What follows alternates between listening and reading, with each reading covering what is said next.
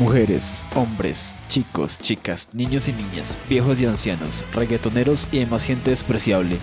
El intro que acaban de oír es de una de mis canciones favoritas, de una de mis bandas favoritas, que me han enamorado en el último año. Adivinen, adivinador. Ellos son...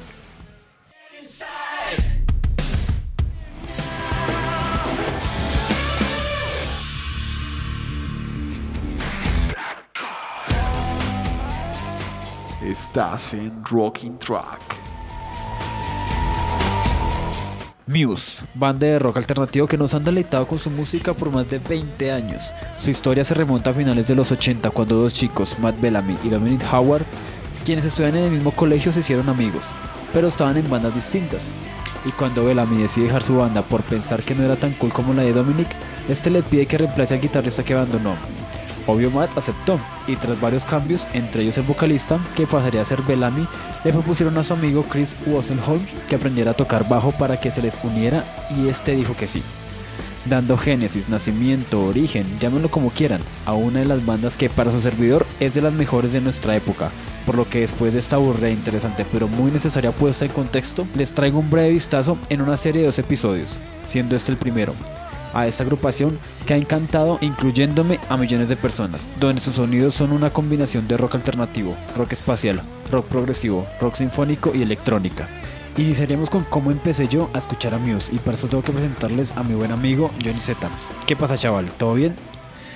Muchas gracias, compañero, por invitarme a su programa. Efectivamente soy un fanático empedernido de Muse. He seguido su carrera desde los inicios, obviamente no literalmente, sino pues desde que ya tenía conciencia musical. Bueno, puedo aceptar que lo que más me ha unido a esta banda es su interés por experimentar con diferentes estilos sin perder el horizonte, pues por así decirlo, comercial, ¿no? Ya que son personajes que obviamente han sido aceptados tanto por la crítica como por el público. Y bueno, también toca aceptar que es por el hecho de que ellos trabajan de manera muy adecuada, muy precisa, esta mezcla de diferentes estilos, como puede ser el electrónico, que está bastante de moda últimamente. Y bueno, también como para llamar un poco más la atención, eso sí, es ser muy pretencioso con el estilo sinfónico o progresivo que ya hemos visto en bandas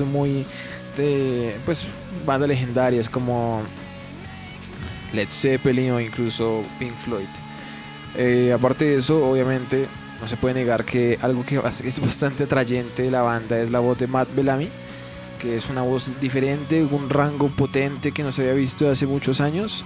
Hay nuevas bandas que han salido con este nuevo estilo de voz, bandas con una voz melódica y potente, pero podemos decir que Matt Bellamy puede ser de los primeros que comenzó en esto, puesto que su voz, aparte de ser obviamente poderosa y con una proyección brutal, es una voz que es bastante melódica, sirve para la balada, le encanta a las chicas y bueno, ha conseguido enamorar a las personas a través de los años. Y obviamente, aparte de su voz, también podemos contrastarlo con el uso de los solos de guitarra, lo cual en la música de Muse no es un estilo demasiado marcado como lo sería en otros tipos de canciones de rock que ya conocemos, ¿no? Pero bueno, digamos que los solos en este tipo de canciones de Muse son solos muy exclusivos en una que otra canción. No suelen ser solos típicos de escalas, así que van subiendo y bajando en velocidad, sino que tratan de ser melódicos y a la vez potentes, escogiendo adecuadamente las notas que utilizan, así como guitarristas como David Gilmour y Slash, que suelen ser guitarristas bastante melódicos pero sin perder la potencia, ¿no?, del rock, que ofrece toda esta rabia y furia que queremos transmitir con esta energía del género.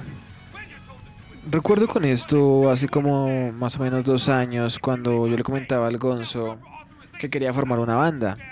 En esa época yo estaba más o menos profundizando en Muse, especialmente en su último trabajo, Drones, que salió ya hace casi 3 años. Digamos que en esa época pude mostrar a mi compañero esta canción y pues claro, a sentir como la potencia de este single, que es tan lleno de hard rock, un rock clásico, pero a la vez como con toques modernos.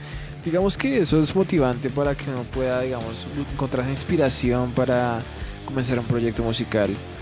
Así que fue con esta canción especialmente con la que él conoció esta banda.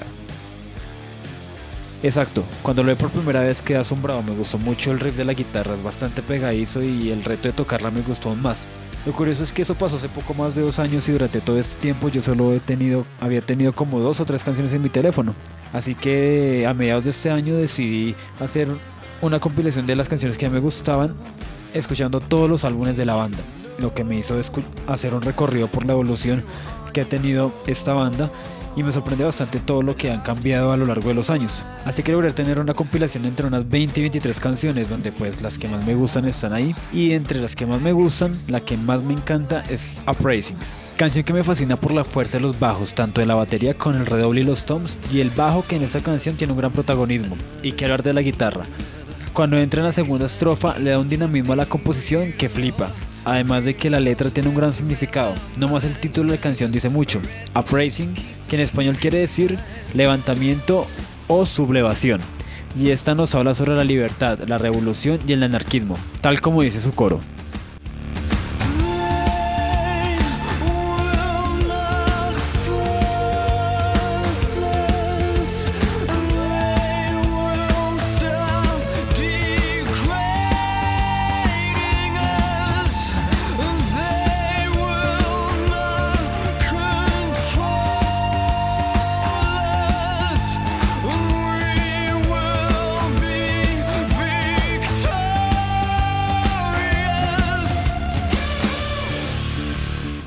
O en español, ellos no nos obligarán, ellos dejarán de degradarnos, ellos no nos controlarán y seremos victoriosos, así que vamos. Y me fascina la manera como combina al final la letra con la guitarra con ese come on.